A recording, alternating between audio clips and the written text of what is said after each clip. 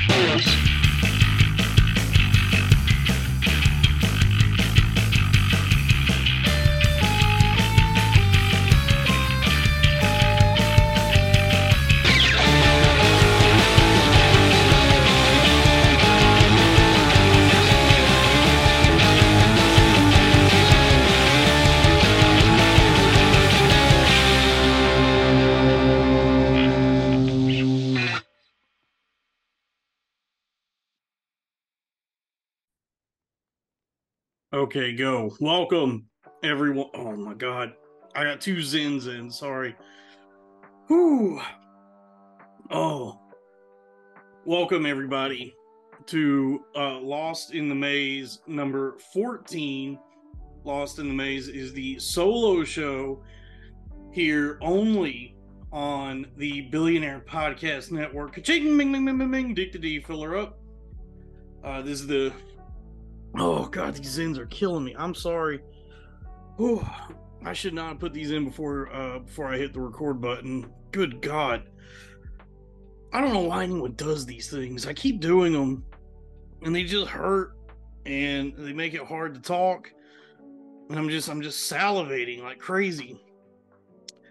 I never had this issue with snus. Never had this issue with real tobacco. I used to dip the General brand snus Swedish, so I think it's snus pouches, and that's real tobacco in the pouch, and those were delightful. Those were divine. They just had such a wonderful tobacco flavor.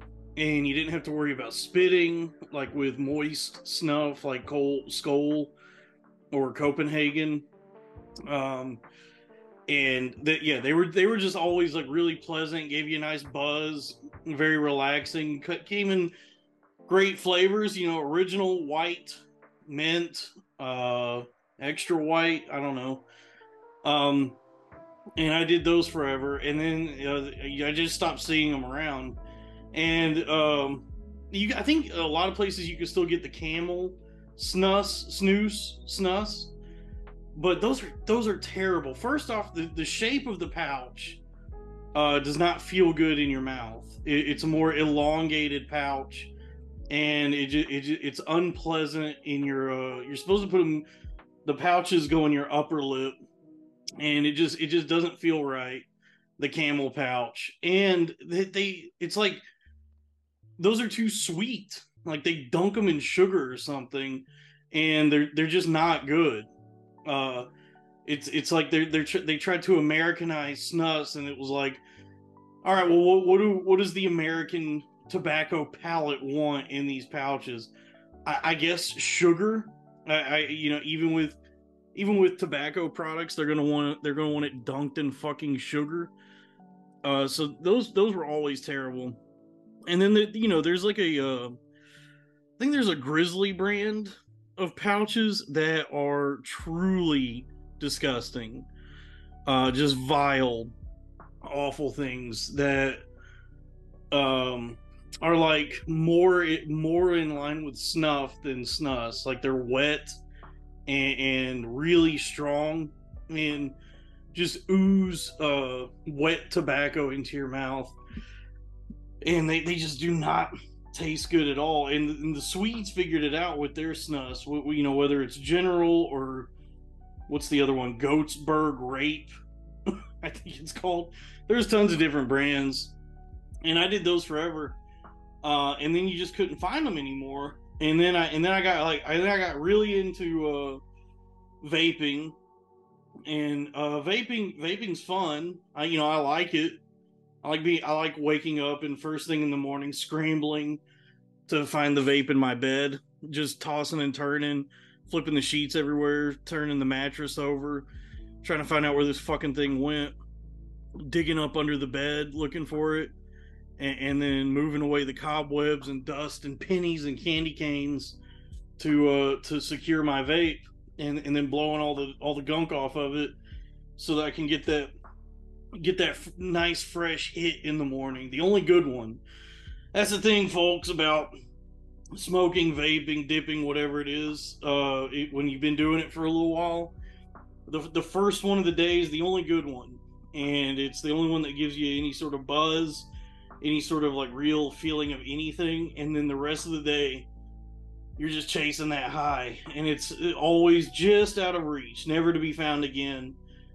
And then the 4 to 8 hours you're asleep during the night sort of resets the clock on all that. And then it's that first one of the morning that actually feels kind of good, but it's an awful, miserable Sisyphean habit, I would say, that you're just constantly the proverbial boulder in this instance would be I guess the high that you feel from nicotine itself, but it's never to be found. It's never to be as good as the very, very first time you try it, which is an equal measure of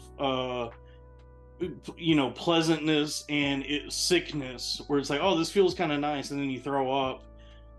And then every time after that, you get more and more accustomed to it, and then you settle into this routine of first one of the day feels good, everyone after that is lacking, and only creates a deeper desire and want for that first of the day feeling. But the Zins especially, it's the same thing where it's like the first one of the day is the only one that produces any sort of like pleasant feeling. But everyone from the first one to the last one of the day just hurts and is like really unpleasant. It makes me sneeze. It burns my throat. Just makes my mouth water, and I have trouble like I lose the ability to even talk because there's so much just stuff in my mouth. And so right before I hit record on this one, I popped in a couple Zen wintergreens, 6 milligram. And God, it's just burning my throat and my chest. It's crazy that these have like taken off on the internet, because they fucking suck. Like at the end of the day, it's they're just a hollow facsimile of the thing I really want, which is actual tobacco. And it's not even like I'm using them out of some necessity to abstain from tobacco itself. It's just that I can't find the actual tobacco product that I want, which are the tobacco pouches. I can get snuff, I can get chew, but I don't want to deal with all that spitting. I grew up with that shit, and it's disgusting, and it's a pain in the ass, and I don't know like why it's so prevalent in the South and in sports and with dudes. But yeah, because all that spitting is just a nuisance, and it's really, really gross. I mean, I remember when I was a kid, my brother, when I still would see him every now and then, he's very estranged now, but when I was a kid, my brother dipped a lot, and I remember going over to his I think he had a trailer at the time. He's like much older than me. He's like 10 years older than me, so I was really young, and he was an adult, and he had his own trailer. We went there, and I didn't know any better. I didn't know that no matter what, you're not supposed to just drink loose, strange beverages. And so I saw a Pepsi sitting on the counter, and we all know how big a fan of Pepsi I am. I go Pepsi over Coke these days. And so I got really excited. I said, "Oh, a Pepsi! I love the refreshing, youthful flavor of Pepsi." Um, and so I cracked that open and took a big swig of it, ready to taste to feel the sweet, refreshing rush of a Pepsi. And what I got instead was the sickness and disease of warm tobacco spit. He had been using that Pepsi bottle as a spitter, and it was full up with spit, which I've never seen before or since. I've never seen anyone could fill a bottle to the brim where it just looked like a full Pepsi bottle like that. But he did it, and I took a big old swig and just immediately got very, very sick. It burned, it hurt, it made me, I had to go spit it out in the sink, and then I ran outside and threw up. And that would not be the last time that I was betrayed by my dear brother. For in those days, he was quite the ne'er-do-well, and would, I think at that point he was softening up. But I remember many times the times that he would come around. For sure, he was a bully of sorts. I remember being chased around with he would keep pet snakes, so he would chase me around with snakes. He would hold me at knife point every now and then. He had some gun. It was like one of those wooden guns that shot ping pong balls, and he would just peg me with ping pong balls all the time, and that would sting. And I remember one time, there was one time my dad drove us. He was going to the bank or something. We were in his Ford Ranger, and he parked outside. And my dad said, you boys wait in the truck here, and he went inside into the bank. And then my brother pulled out a big ass pocket knife out of his pocket and flicked it open, and then just held me at knife point against, like, I was pressed against the door of the truck while he's like threatening to stab me, which he didn't. I think he was just trying to pester me to instill the fear that an older brother is wont to instill in a younger sibling. But that was terrifying, and so we never really had a good relationship, my brother and I. And then when he became an adult, he turned 18. He had gotten his GED, and this was around the time of 9/11. So he was feeling very excuse me. Oh man, I just drank a Coke as well, a fully leaded, full sugar Coke, which I regret because I washed it down with a Starbucks double shot caramel can. And I know we're supposed to be boycotting Starbucks right now for some reason, but I don't care.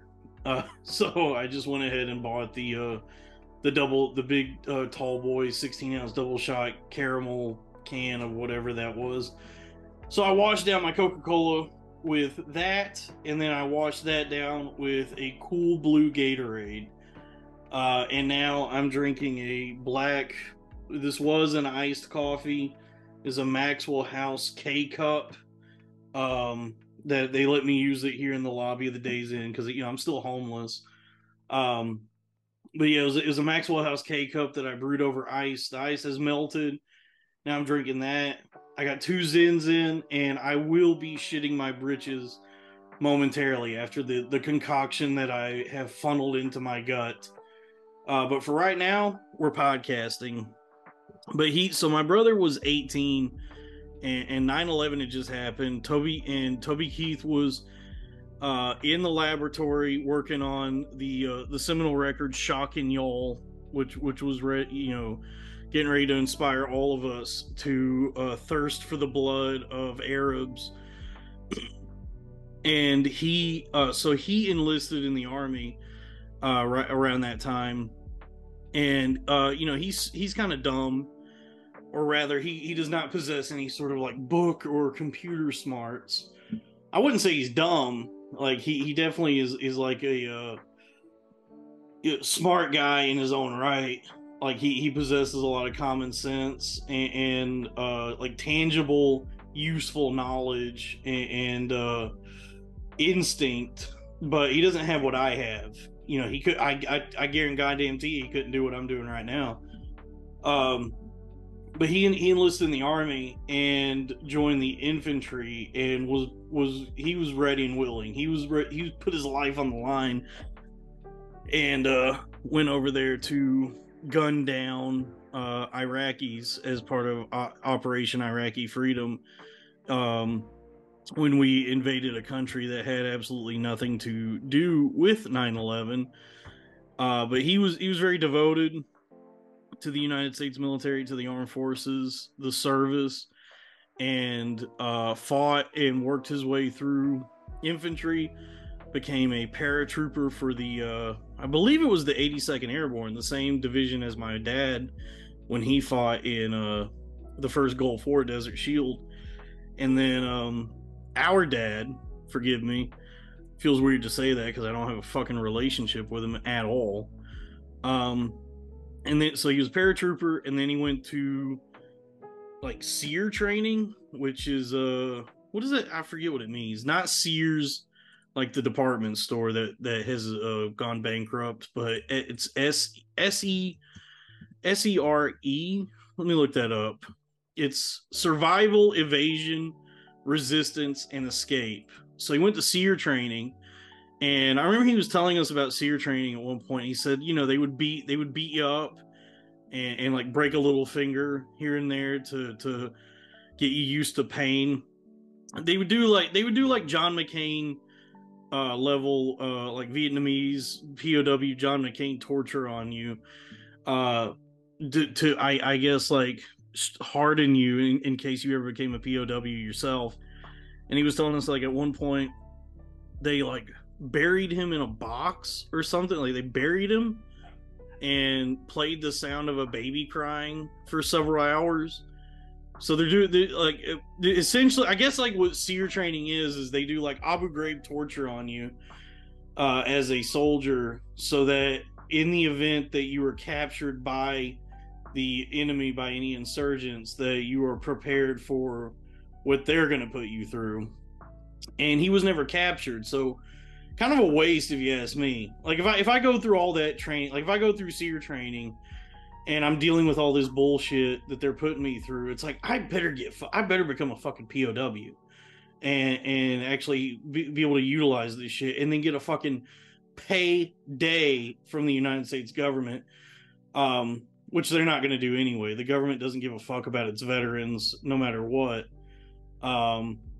which is really funny. It's like the I guess like the fear or whatever of the military right now is that fewer and fewer young men are enlisting. And it's like, yeah, look at your track record.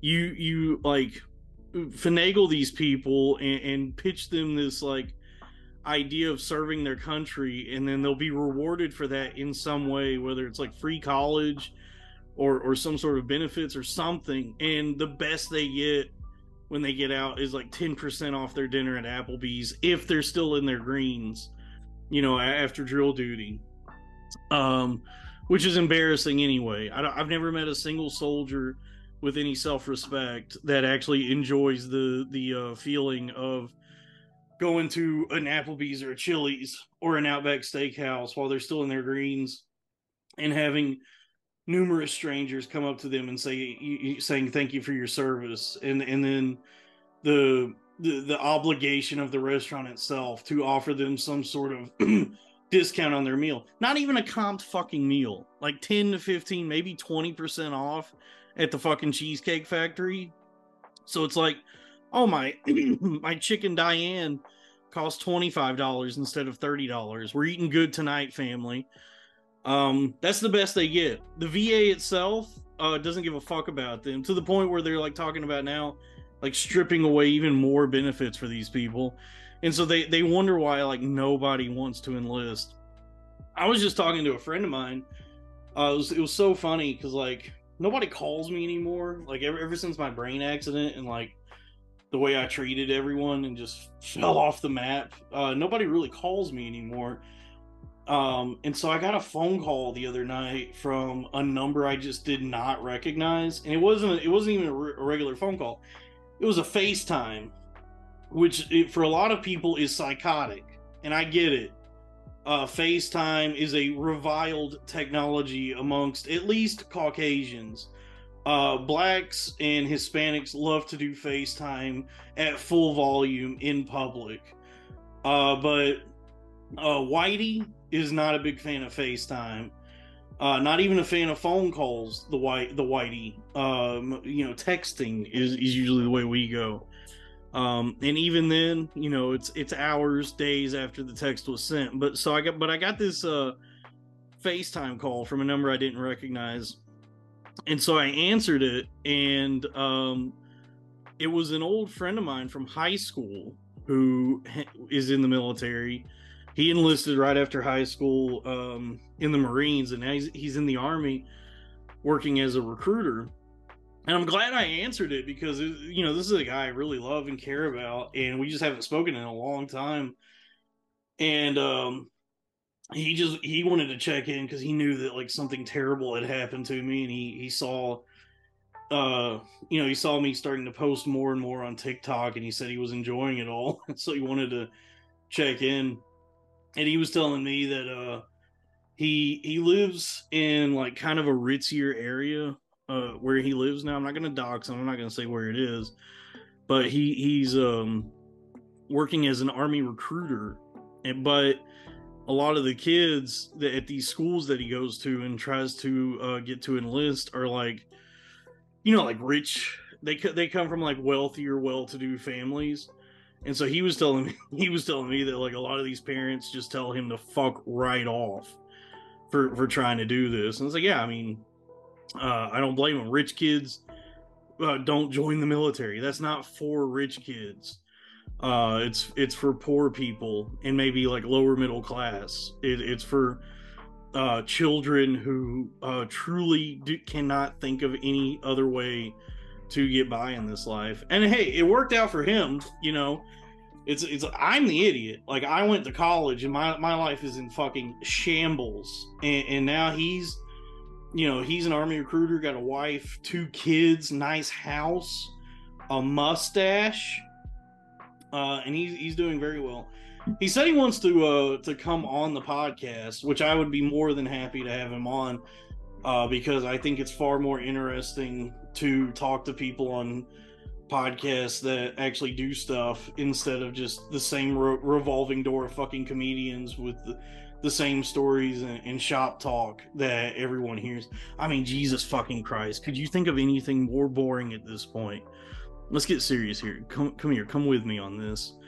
Could you think of anything more brutal and boring than listening to wealthy comedians talk about the fucking craft of stand-up comedy? I mean, Jesus fucking Christ. Not only is it unrelatable, it's absolutely fucking boring.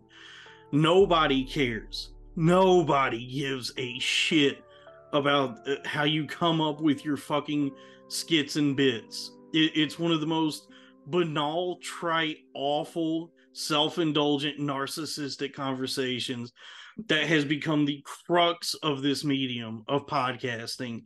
And I find it truly revolting, the number of people who have achieved great success, who do these shows that presumably make money hand over fucking fist, in every single episode, every conversation they have, at some point, it involves a lengthy discussion about the process, about the craft of how to be a fucking dipshit clown for a living. It's so goddamn boring and just like completely unrelatable to most people listening. Most people listening are in a car on their way to some like terrible dead-end fucking office job, and they want to hear actual skits and bits. They don't want to hear the fucking sausage factory in which the proverbial sausage itself is made. Nobody wants to hear that. So I think it would be much more interesting if this as the Billionaire Podcast Network filler up continues, it would be more interesting to talk to people who actually do stuff and contribute something in some way beyond jotting down the word anal and foreskin on a cocktail napkin, which I think is the process for a lot of people, because comedians are extraordinarily lazy. And I am the laziest of them all. I hate actually doing shit, but I'm also not a comedian anymore. I'm the first billionaire podcaster, the Daniel Plainview of podcasting, the Beelzebub of boobies. And so I'm out of all of that for now. I mean, people keep asking me, like, are you going to get back into stand up? And it's like, I mean, yeah, I guess at some point. I mean, I don't know. I'm like rebuilding a broken existence and just trying to fix everything that fell fucking apart. People reach out and they say, oh, you were the funniest of the Loud Boys, and it's like, yeah, I know, that's why the show just was not working, because I was, comedians are narcissists and self-involved, and so if there's one person in a group that threatens the dynamic that is sociopathy and narcissism of being a comedian, then it's going to cause problems and tension. So it's like, the show itself, I think people enjoyed, but I've talked about this before, but I mean, off mic, or even a lot of times on mic, I mean, there was so much tension between us, and what was never said or talked about or admitted was the fact that, like, at that time I was the one that was sort of the focal point of that program, and it's like, I mean, sorry guys, I mean, the thing is like, I love Robbie, Joe, I'm sure he's doing okay, but it's like, when you get right down to it, at the end of the day, it's like both of those guys' lives then and now were always just much better than mine anyway. And it was like in this weird high school popularity clique environment of being in a comedy scene. And I mean, what a fun thing, right? To be an adult and really want to be part of a fucking scene. That's what every adult needs, is to still just try and recreate the high school experience that they wish they could have had. But within that, it just was causing problems that finally, for the first time in my life, there were people that liked me and were drawn to what I was doing and had to say, and it was just causing so much problems because, I think Robbie's a good dude and he has a good heart, but he certainly does care a lot about his image and how he appears to people and really wants to be famous. And so I think it was like bothering him that he was not the quote unquote star of the show. And then I think with Joe, it was like this situation where he was being exposed as maybe not as cool as he wanted everyone to think he was or is. And it's like, well, does anyone think you're cool? I mean, you're just short and ugly. So it's pretty obvious that, like, this shtick you're doing, I don't know how many people listening know what I'm talking about. Like, I don't know how many people came over to this from that and how many people are, like, new to me and what I do. But, we were a cast of characters. And it was like, I think people were drawn to me because I was, for better or worse, and certainly worse, I was more of an open book and willing to be, like, very funny and riff a lot, but also sincere and open in who I am. And then my cohort at the time, Joe, just would not have any of that. Like, he really is very guarded and wanted everyone to think that he's the coolest person in the room. And then Robbie wants to be very famous. And so that our values just weren't lining up, and I was like slowly just diving into insanity, unbeknownst to me. And And so that's why everything fell apart, I guess. But people still reach out and tell me, you're still the funniest of the Loud Boys, which is nice to hear. I mean, I wish I had any success or money or anything really good happening in my life. But we build back better. Dark Brandon style, or whoever said that, whoever came up with Build Back, was it Elizabeth Warren that came up with Build Back Better? Triple B. I don't know. But life goes on. And we do what we can, folks. Anyway, Henry Kissinger died, and my thing is I am only vaguely aware that he was a guy who did things, a lot of which were, I guess, bad, but I have no clue what he actually did. I know that a lot of leftists, which I suppose maybe I fall into that camp, condemn him, and we're happy to see him die. And I'm happy to see anyone really, really old die. It's like, beat it, geezer. Your time is come and gone. It's over. Get the fuck out of here. We should do Midsommar rules. We should do like Logan's Run Midsommar, where it's like, once you hit a certain age, bye-bye, you're jumping off the cliff, like that cult in Midsommar. 72 years old, it's time to take a plunge, okay? And then if you don't die from that, we beat you over the head with a sledgehammer, Peter Gabriel style.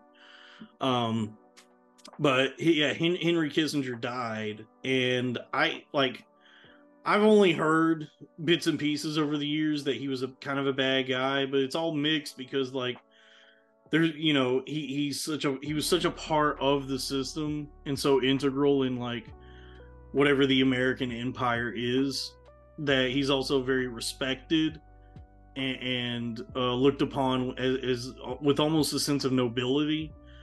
And at the end of the day, I don't have a fucking clue what he did. People say he was a monster, truly evil, one of the most vile, awful things to ever happen to America in the world. And I know I could research this, I could look it up, but I ain't doing homework, folks. Okay, I'm not reading a goddamn thing. I'm not watching a YouTube video essay. I'll take your word for it. I guess he sucked. I guess he was also good, depending on which news channel you watch. But at the end of the day, I don't have any hard and fast opinions on him. I just know he was an old Jewish man who looked very funny at the end of his life. He looked like Jewish Dr. Robotnik. He had a very huge, portly belly, and he looked like he was sinking into his own stomach, his own torso almost. And then he died at the age of 100. So he's the victor. What a victory. We should all be so lucky to live to 100. But yeah, I mean, I don't know. I know he had something to do with Cambodia, Vietnam. I don't know, the petrol dollar. I mean, if anyone wants to hop in the comments and correct me or not correct me, because I'm openly admitting I don't know what the fuck I'm talking about. I just don't feel really one way or the other about it, because all this shit's exhausting. When people start talking about when people use the words the American empire, I'm checked out. It's like, nope. I know that it's a lot of America does a lot of bad things. I understand that. I understand it's corrupt and messed up or whatever. But there's nothing I can do about it. And I could talk till I'm blue in the face on this and bitch and moan and complain. And hey, maybe even create a nice, comfortable life for myself as a sort of political commentator, reactionary grifter, if I was just a little bit more knowledgeable and more passionate about what these things are. But at the end of the day, I do not really care. I got too much other stuff going on in my life, and so whenever I hear the words American Empire, I'm out, brother. We're not having that conversation. That's why it's tough to be online these days, because there's so many people who really give a shit about this stuff. And, you know, I guess it's good to care about things, but sort your own fucking life out before you start trying to tackle the, you know, these heavy geopolitical issues. Because that's all you can do, you know. We only have control over ourselves and our own lives, and we know voting doesn't work. We know that that's a scam, that's a charade, a ruse. And so all we can do is just try and figure out some way to become upwardly mobile in our own lives and fight the Matrix. Andrew Tate style, folks. Because I mean, yeah, what can anyone really do? It's like I'll listen to these podcasts every now and then, or pay attention to these sort of like political commentators, whether it's like Chapo or Shapiro or like, but either side of the aisle or whatever, and it's like you're just bloviating blowhards, but you're not actually fucking doing anything. Like none of these people are doing any real tangible work. They're just like doing what I'm doing now, which is talking into a microphone and praying that this works well enough and long enough that they don't have to work real jobs. Because truly, that's what we want. Like more than anything, I think anyone's motivation for doing anything, when it comes to saying things on the internet or in public or to other people, is a deep desire to not actually have to work too hard and also make a lot of money doing it. Because working hard really gets you nowhere. I mean, you know, think about it.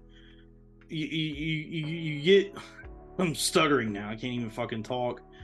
You get a job, like you get a job wherever. Like I work a day job, and they tell you, like they give you this rubric, this like roadmap for what the job entails, and they tell you, you know, after this many years, you could start making six figures, which is nothing to sneeze at. Isn't it? Like that's a decent amount of money. But then you start like really thinking about it, and you go, okay, so I worked this bullshit job for a number of years in the hopes of for the potential to possibly at some point maybe sort of kind of make low six figures, $100,000 a year at some point. And like, to thinking about that and the amount of time and work, like the investment of your time and energy and just emotional well-being, psychic well-being that goes into that, to if it like finally start scraping the bottom of six figures, like, well, that's peanuts. That's fucking nothing. It's a decent salary for like certain parts of the United States. I mean, I would fucking suck a dick for that right now, for sure.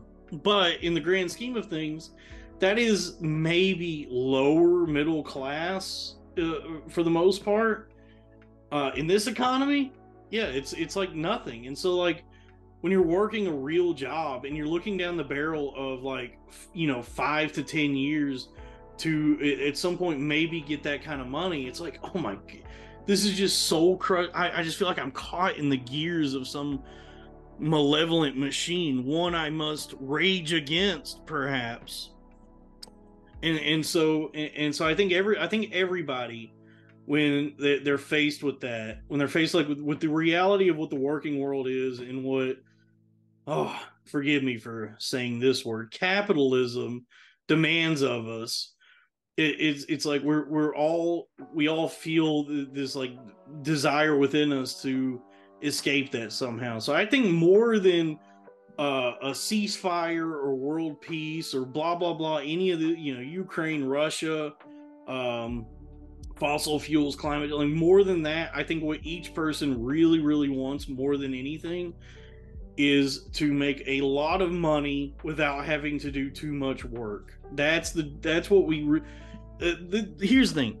I'm gonna, like, this is an honest show. That's my angle, is rather than have any sort of like grift or commentary or be a reactionary as I am, I'm not trying to be a reactionary, you know what I mean? I'm trying to be honest. I'm saying that my motivations for doing this, and I think everyone's motivations that do anything really, are to secure the bag without having to work really, really hard to do it.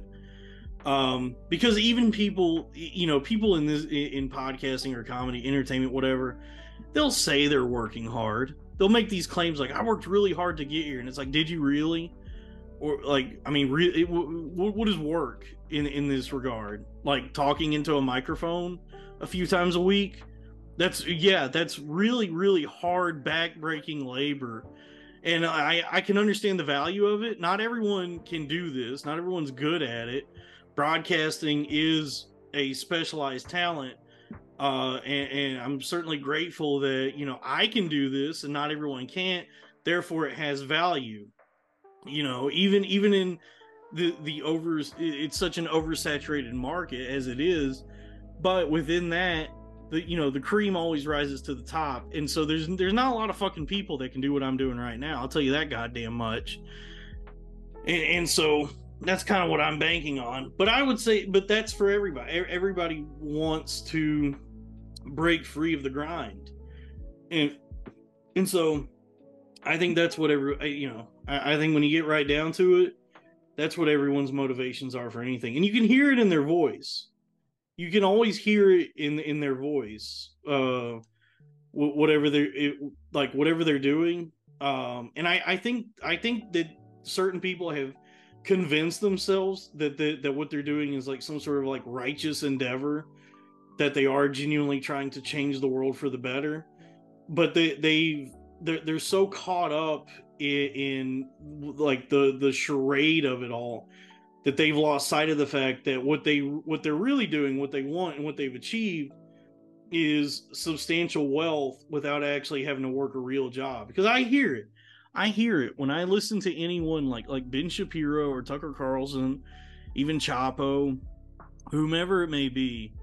I can hear it in their voice that this like the equal parts like passion, but also fear and anxiety and nervousness, that this could, trying to get this to keep working.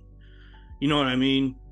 Because I think they know deep down, somewhere within them, that what they're doing is bullshit, and they have gotten away with a grand heist, that they have been able to maneuver around what society has asked of anyone, which is to work a real job and provide some value for something.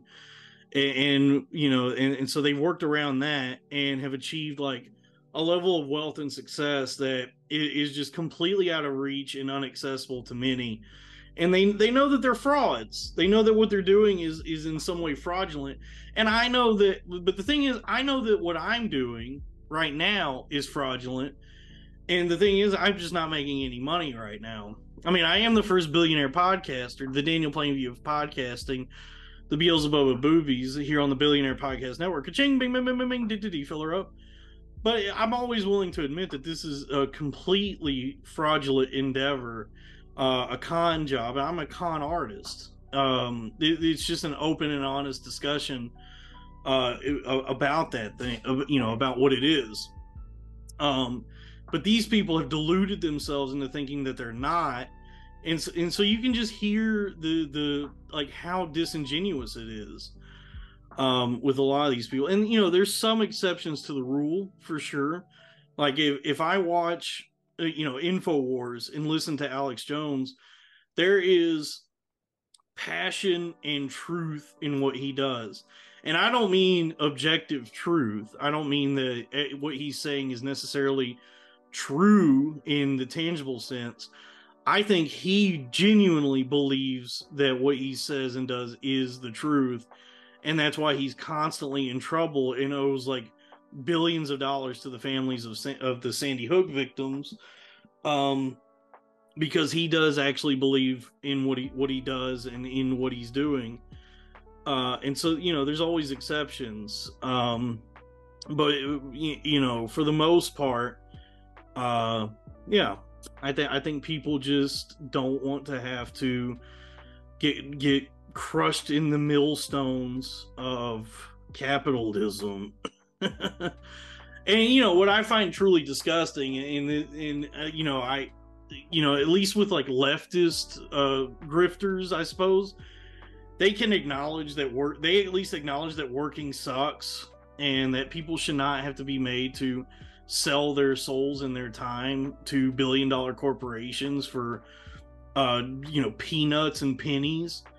Whereas like these like right-wing guys, these like more conservative grifters, they claim to really value a hard day's work and castigate and condemn people that would dare ask for more money and benefits at whatever job they're working.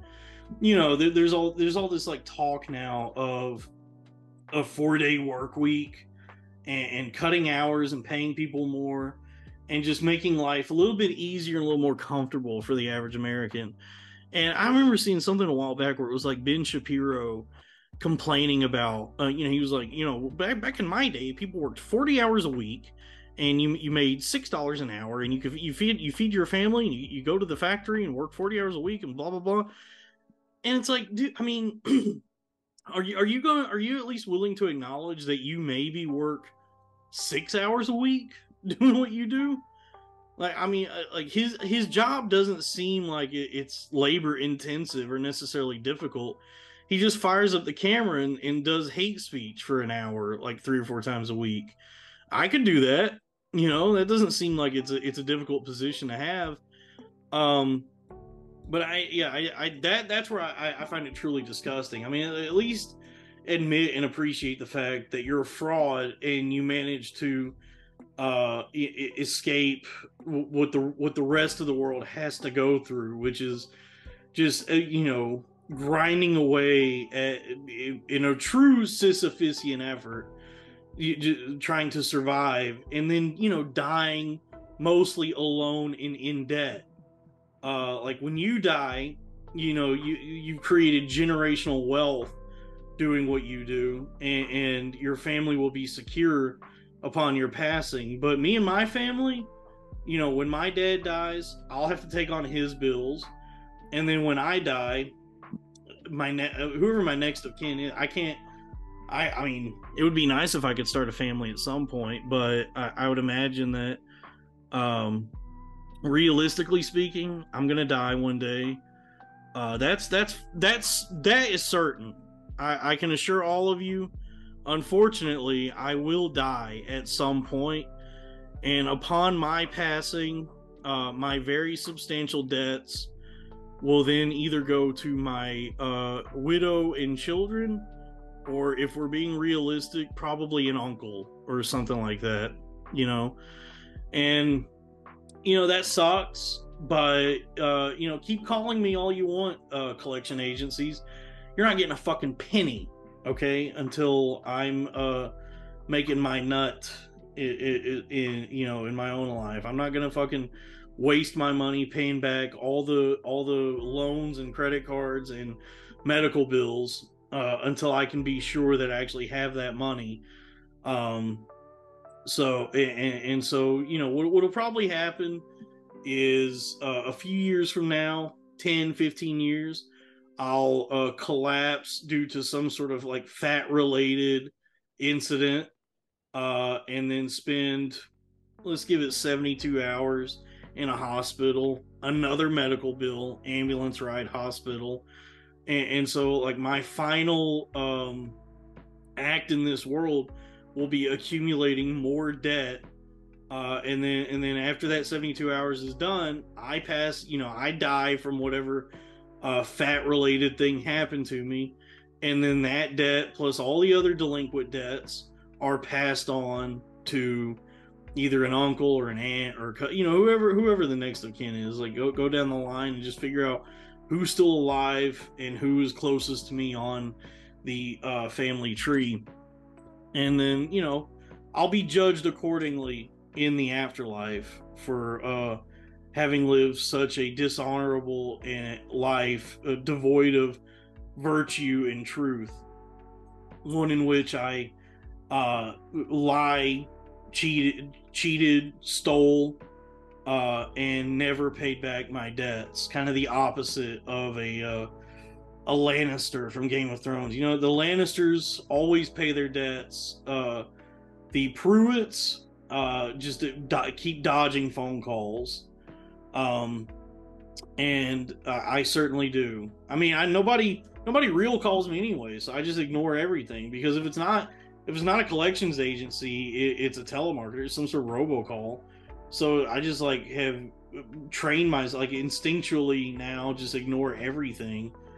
And the only reason I didn't ignore that phone call the other night was because it was a FaceTime, and I was like, well, collections agencies and telemarketers have never FaceTimed before, so if it is one of them, this should at least be interesting, but I don't think it is. And fortunately, it was just an old friend, and we had a good time catching up. You know, he was pretty drunk, but it was fun.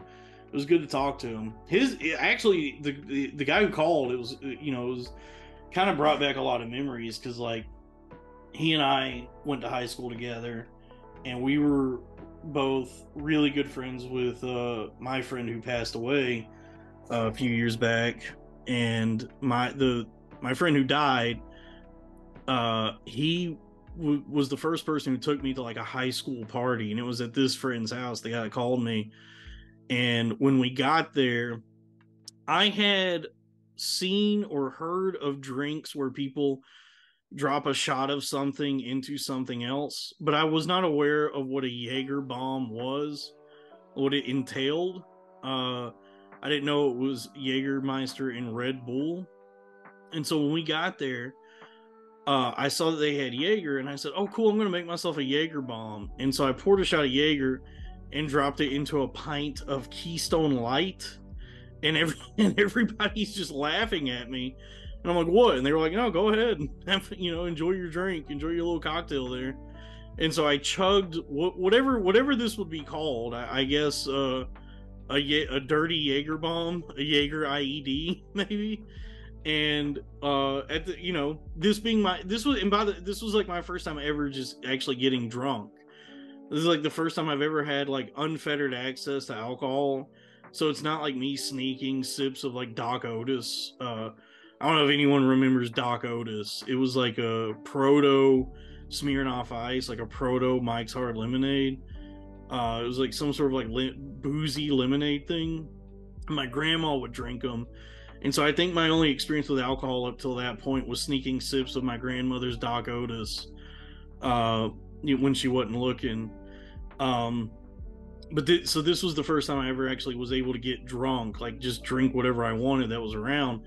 So I poured me a Jaeger IED, I guess we'll call it, and Jaeger and a pint of Keystone Light. Chugged that. I thought it was delicious. And then I drank about like 6 more of those.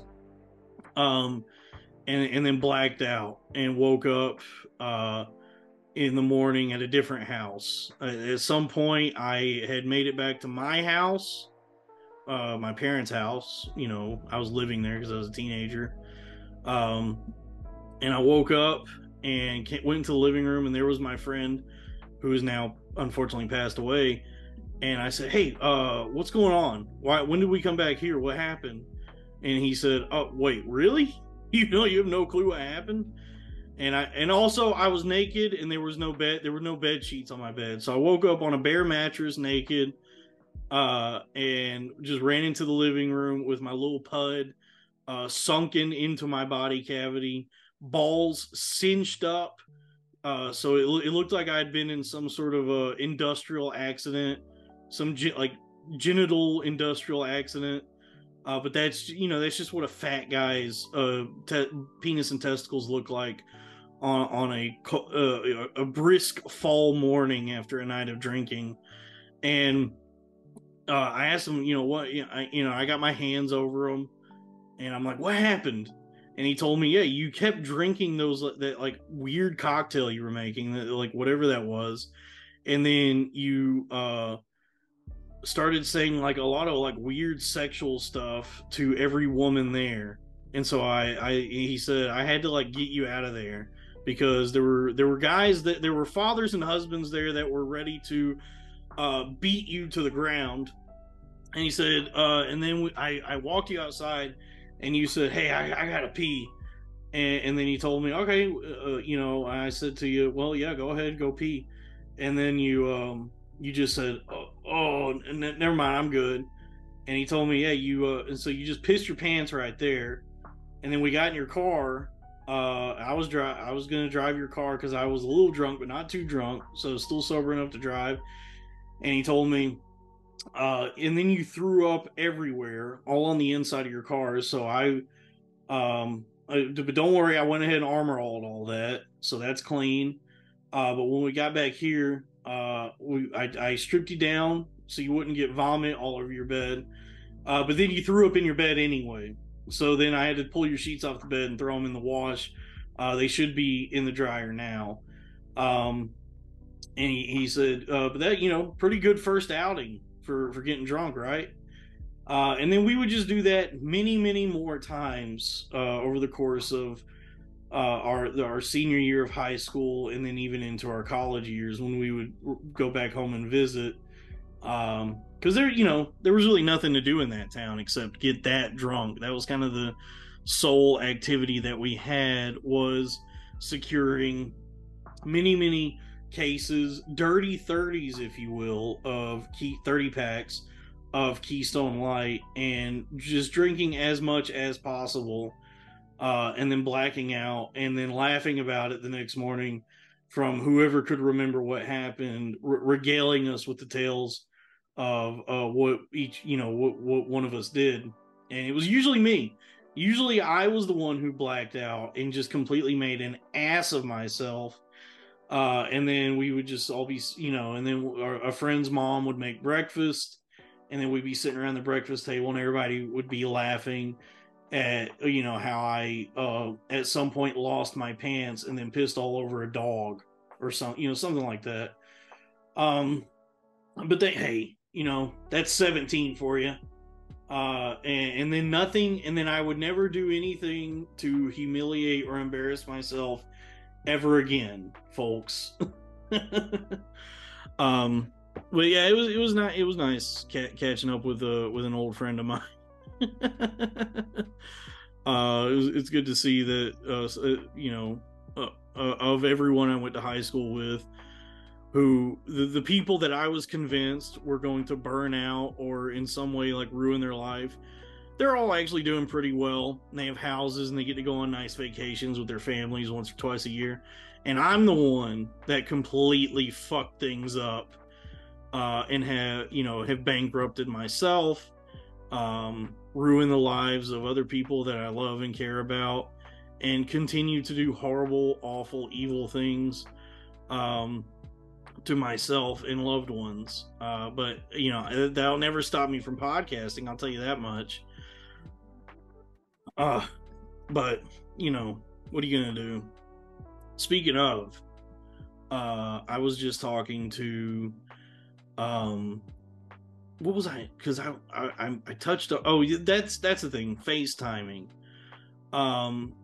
Because I was just talking to somebody about this, but how funny it is that like boomers and like Gen X, like elder Gen Xers, complain about younger people's relationship with technology, and the sort of like idiot box sentiment that is expressed by these people, condemning iPad babies and the youth always having their faces in their phones, and stuff like that. But they never like notice or take into account or admit that they are the worst about that. Like, have you ever been in a room with a boomer who has like the biggest Android phone on the market, secured in the most gaudy, biggest case, adorned with like rhinestones and bedazzled jewelry, and the stopper thing on the back so they don't drop the phone, so they don't miss another play on their like slot machine app. They are constantly on their phones, and they don't observe any cell phone etiquette. They might as well be Puerto Rican or black, in the way that they are just disrupting the peace of the public with their cell phone usage. Because boomers and elder Gen X people, It's phone, big ass phone at full volume at all times. Every notification turned on, every ringtone, and it's always the most obnoxious notification. It's every notification is just and then you're like, what the fuck was that? And they go, oh, there's a new credit on my slot machine app. I'm gonna pop outside for a cigarette to go do some slots. It's that, and then they never ignore a call. Like they don't understand that, yeah, there's tons of telemarketers and robocalls out there that just have your information, and everybody is inundated with these calls, and most of us just know to first off, have the ringer turned off. It's set to either silent or vibrate, so it's not a constant annoyance, nuisance, and distraction. And then when you get those calls, the scam likely, spam risk, unknown telemarketer calls, you just press the button on the side of your phone to make it stop ringing. Press it again to end the call. But they don't do that. I've got an aunt or a cousin, and some older relative. Every single one of those calls she gets, she answers, puts it on speakerphone, and then immediately says, I fucking told you to stop calling my goddamn phone. It's like, bitch, they don't care. They don't, like, you yell at them until you piss your pants, and tell them to take you off the list, whatever. Even if they say they're going to take you off that list, they are not going to. You are going to keep getting these calls, and your only recourse, your only like real course of action is just to ignore them. It's an unfortunate reality for sure, but it serves, like, you're not like doing anything. It serves no purpose to keep answering these fucking things and screaming into your speakerphone like a Dominican at the CVS talking to his friend. It's insane behavior. But they all do that. They're all hooked on their phones. If they're not screaming at telemarketers, they're glued to their slot machine apps or Facebook, which is, they're the only people that still fucking use it, or watching like year-old videos that have already come and gone out of the zeitgeist, or they're responding to like boomer memes, on Facebook.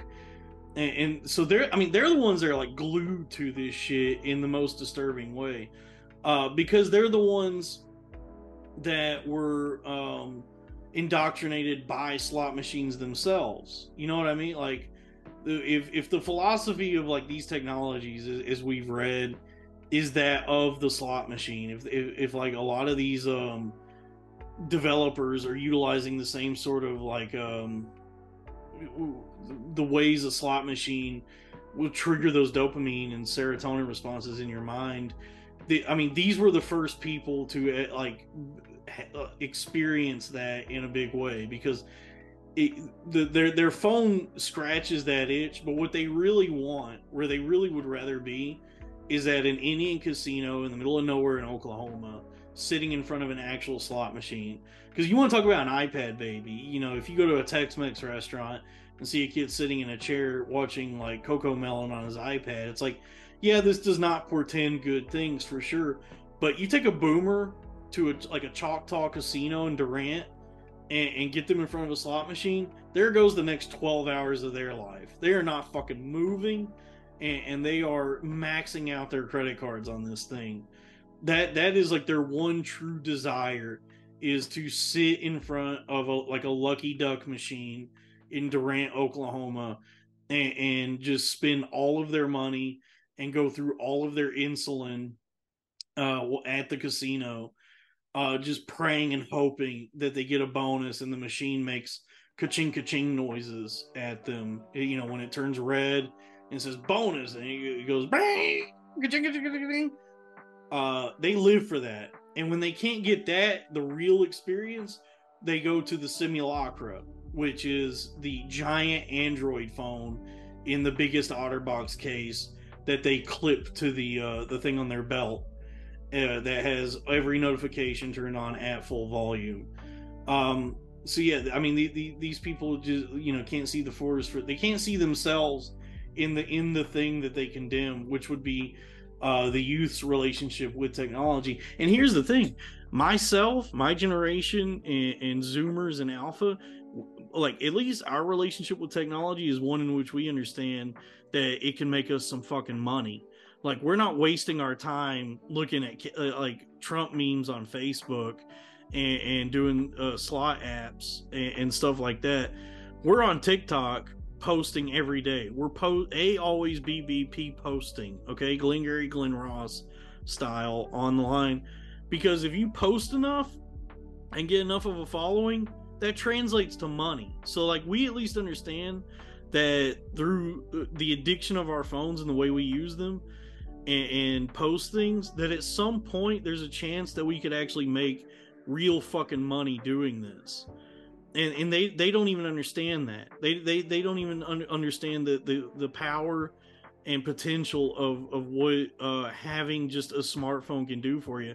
Because I've seen it on TikTok. I've seen people on TikTok go from obscurity and poverty to having millions of followers and just completely turning their lives around.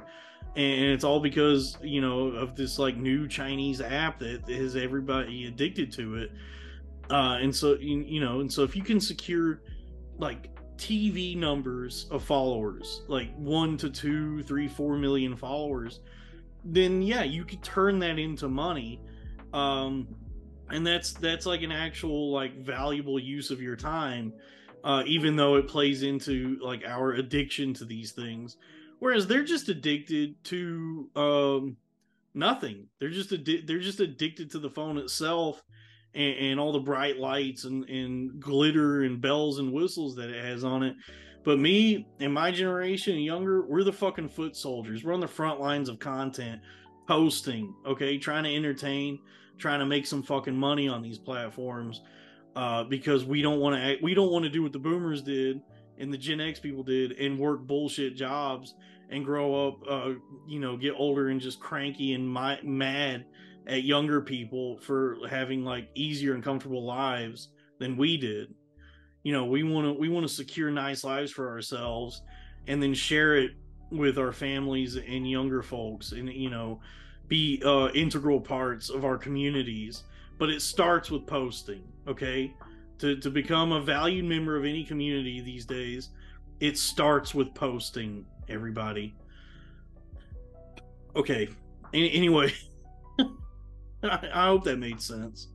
I think I got my point across. Anyway, thank you. I love you. Bye. That was Lost in the Maze 14, only on the Billionaire Podcast Network. Ka-ching, bing, bing, bing, bing, bing, D-D-D, fill her up.